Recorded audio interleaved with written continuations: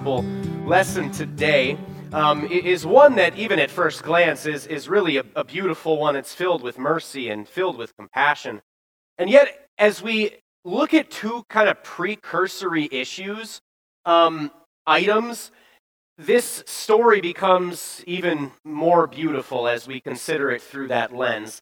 So the first of those precursory items that I want to mention today is this, that understanding generosity really adds a lot to this picture, okay? What is generosity? Generosity is giving a lot, right? Because I like to make up my own words, we're going to say it's giving bigly, okay? Generosity, though, also includes the idea that you are giving bigly without some kind of expectation of receiving in return. I'm going to use my dad as a negative example of this. That's okay. It's not really too bad. But as a business owner, he would every year, he would go to Sam's Club and he would buy a ton of food and a ton of drinks right around Christmas time, and then he would throw a big Christmas party for all of his clients. Now, was Dad being generous when he did this? Not really, right? We might say it was good business sense, but generosity, no. Why was he doing this? He wanted to keep his clients happy so they would keep bringing him their business, right? By contrast, maybe if you donated a large amount of money to the Hope Center here in Appleton, right? To a group that helps those who are poor, who are down on their luck, get back on their feet, you're probably never even going to receive so much as a thank you from the people who are benefiting from that, right? And so that's probably a truer spirit of the word generosity. Now, the second precursory item to talk about this morning is the fact that everything that Jesus really does and says in his ministry is made a lot richer when we understand it in the context of the Old Testament. A lot of times we kind of tend to separate Jesus and his work from all the Old Testament stuff. Really, though, it's the Old Testament that provides the entire framework for what Jesus was doing among the Jews, right?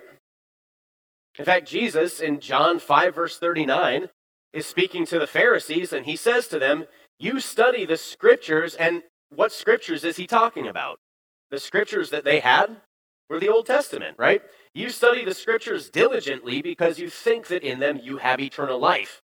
These are the very scriptures that testify about me.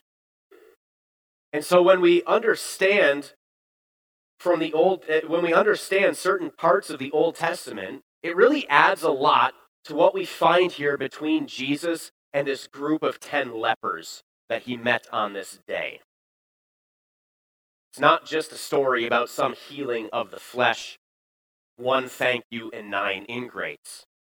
Rather, this is a true account from the history of Jesus, which displays his out-of-this-world generosity and how that transforms the lives of those who believe in him. So we're going to kind of go through this verse by verse today, starting at Luke 17, verse 11. Now on his way to Jerusalem, Jesus traveled along the border between Samaria and Galilee. And that phrase along the border in the original Greek could also be translated as went right down through the middle of Galilee and then right down through the middle of Samaria. Now, if that is the case here, that would have been very unlike what most of the other Jews of Galilee or Judea would have done, okay? Most of the time, they would skirt the borderlands around Samaria because there was a lot of tension between these two peoples. The Jews did not like the Samaritans for a variety of reasons. The Samaritans did not feel too great about the Jews in return. And so any self-respecting Jew would not have wanted to be caught dead in Samaria. Now, whether that's the case here, we don't know absolutely for sure. We do know, though, through other accounts of Jesus' life, that he was not shy about going through Samaria. He was not shy about speaking with the people there, about interacting with them, about helping people who needed his help. If anything, what Jesus did is he shunned the racial and religious bigotry that his own people, the Jews, showed to the Samaritans. So this brings us to our first key point today. The generosity of Jesus tears down barriers. He does not let the conventional, the racial, the historic barriers stand in the way of him and his mission. He does not let them stand in the way of showing God's love and God's grace to people. We're going to unpack that idea a little bit more later on in this message. For now, let's keep on moving with our next couple verses. As he was going into a village, 10 men who had leprosy met him. They stood at a distance and called out in a loud voice, "Jesus, Master, have pity on us." And when you see that word leprosy, this indicated some kind of skin condition, probably chronic and infectious, which resulted in open sores on the body. Okay?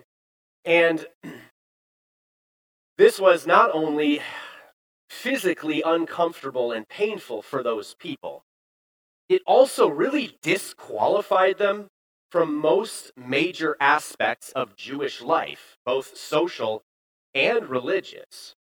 You see, going back to the Old Testament, back to Leviticus 13, God lays out all of these different rules and regulations regarding skin conditions among the people. And here's what we find. When anyone has a defiling skin disease, they must be brought to the priest. The priest is to examine them, and if there is a white swelling in the skin that has turned the hair white, and if there is raw flesh in the swelling, it is a chronic skin disease, and the priest shall pronounce them unclean. And now what happens with these unclean people? Anyone with such a defiling disease must wear torn clothes, let their hair be unkempt, cover the lower part of their face with an N95 mask. No, cover the lower part of their face with something and cry out, "Unclean, unclean." As long as they have the disease, they remain unclean. They must live alone. They must live outside the camp. Okay? So what happened? They were considered to be ceremonially unclean.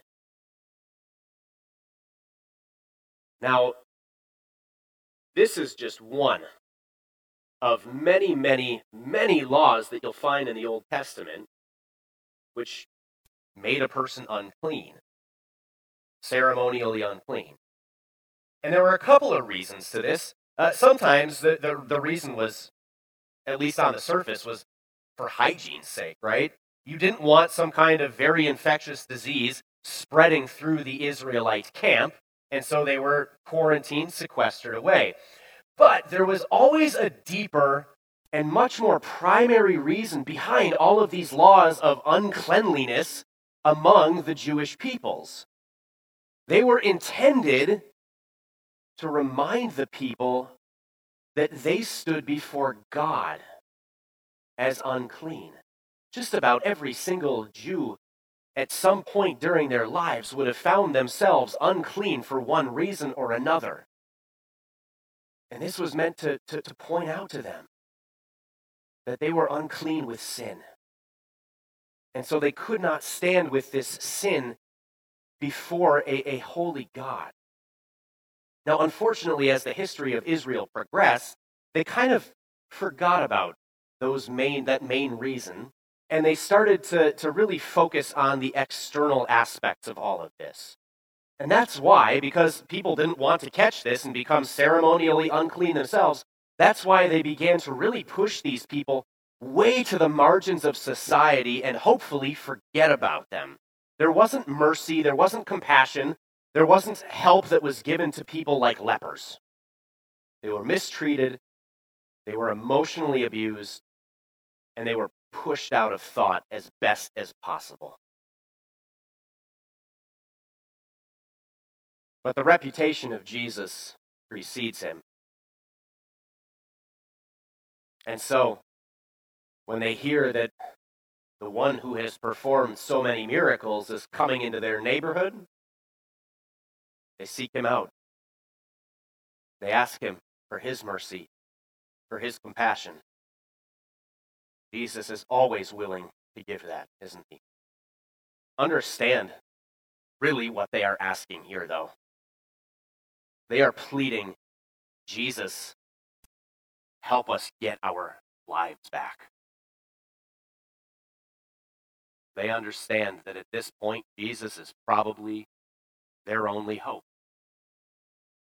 And so, when Jesus saw them, he said, go, show yourselves to the priests. Okay, so if you wanted to be considered ceremonially clean again, you had to go and receive that clean bill of health from the priests. Even if it looked like everything was fine, they were the ones who made it official.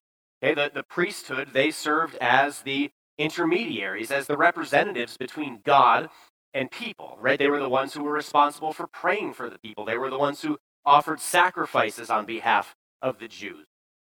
And so if you want to truly be clean, if you want to re-enter society, you got to go through the priests. Here's what we find in the second half of that verse.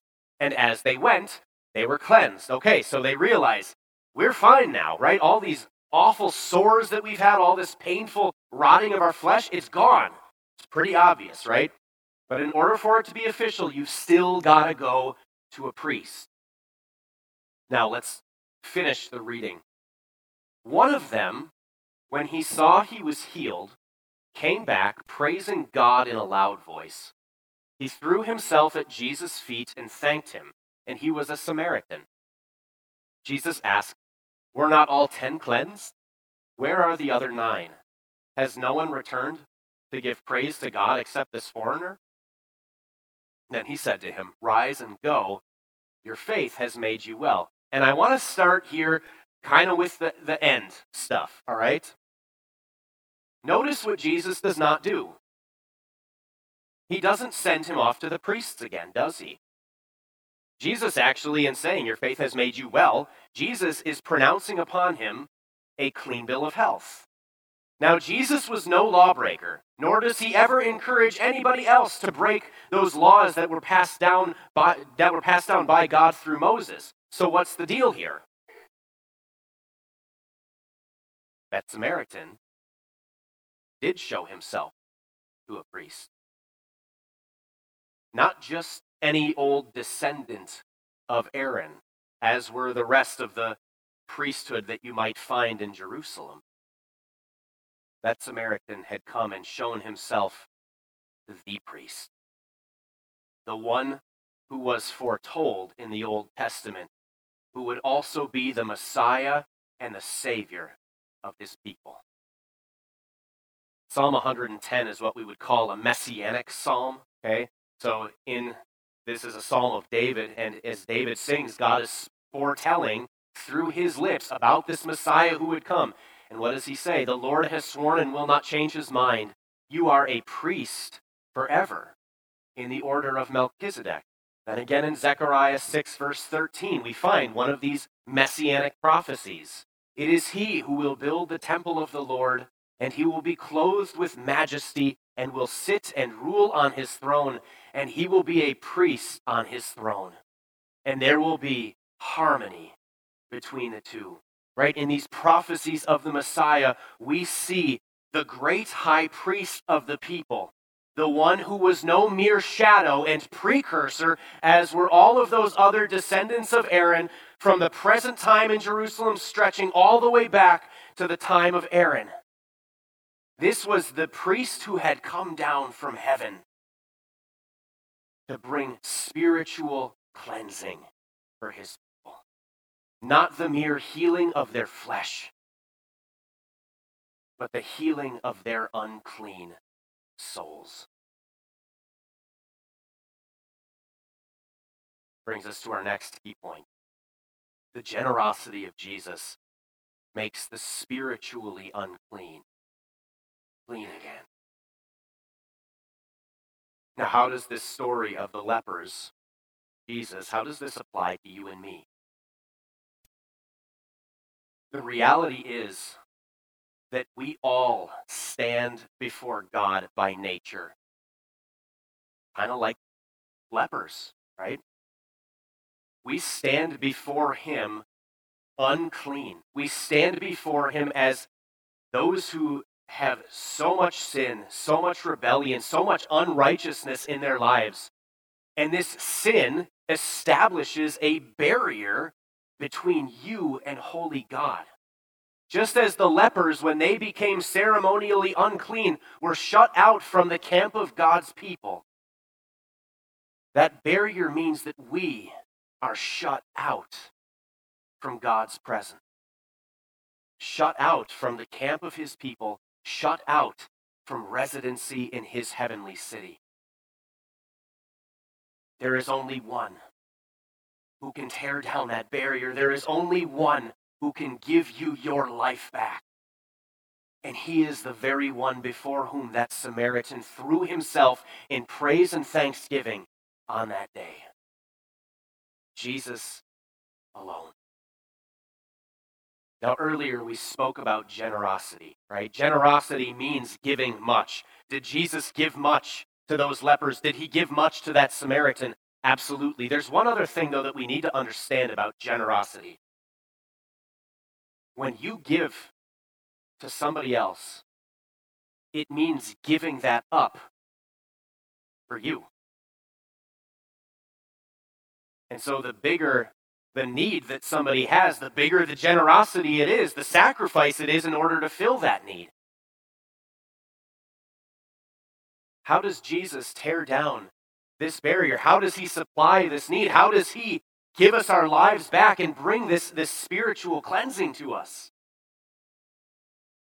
Look back at verse 11. Where is he going?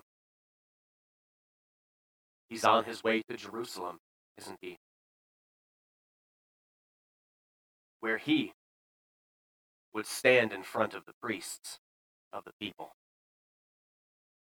Although he would do so without spot or blemish or defect of his own, those priests would call him unclean, blasphemer, sinner, one who deserves to die. They would lead him outside of the city of God's people, up a high hill called Golgotha or Calvary, and there they would crucify him. Jesus has come to bring absolution. He has come to bring forgiveness to you and me. He will not let that barrier stretching all the way back to the first sin of Adam and Eve, he will not let it keep him from you and you from God. And so he tears down that barrier by becoming the sacrifice himself. The lamb without blemish or defect. The righteous or the unrighteous. To bring you holy before your God. Hebrews 7, verse 27 puts it like this. Unlike the other high priests, he does not need to offer sacrifices day after day, first for his own sins and then for the sins of the people. He sacrificed for their sins once for all when he offered himself. In faith, we look to this Lamb, and we know that we are cleansed by that blood that has washed away and torn down that barrier that stood between you and God. And it means life, real life for you and me. When we see everything that Jesus has done, when we see his generosity, the great sacrifice that he makes on our behalf, giving up his own life for those who lost theirs, there can really only be one legitimate response to all of this, right? The response that the Samaritan showed. To thank and to praise him. Here's our final key point today. The generosity of Jesus begets our generous thanks. And not just of our lips, but of our lives, right? When we see this generosity of Jesus, it means generosity now of our own in our thanksgiving to him, right? It means giving much, And it also means doing it without some expectation of leveraging some kind of blessing out of God in return or anything like that. Because the reality is that God has already given you everything that you need.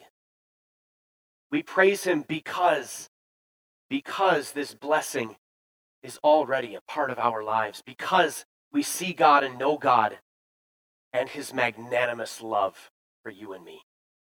Now, I wish that I could unpack this more, but that's another sermon, or if you're in a small group, you'll do some of that work too. Right now, here's what we need to say. This is a thanksgiving that is more than just with our lips. It's a thanksgiving that shows itself in our lives, right? That shows itself in our actions, and sometimes even, yes, with sacrifices of our own. When Paul was writing that letter, 2 Corinthians, that we read a chunk from before, right? He wrote to them about their generosity for those poor and oppressed Christians in Jerusalem. And yet why were they enabled to show that kind of generosity? I'm just going to read that last verse. Because they knew and they gave thanks to God for his indescribable gift. We know that indescribable gift. We live every day with that indescribable gift of God that Paul had, that the Corinthians had. That gift of God which tears down the barrier that stood between you and eternal life with him.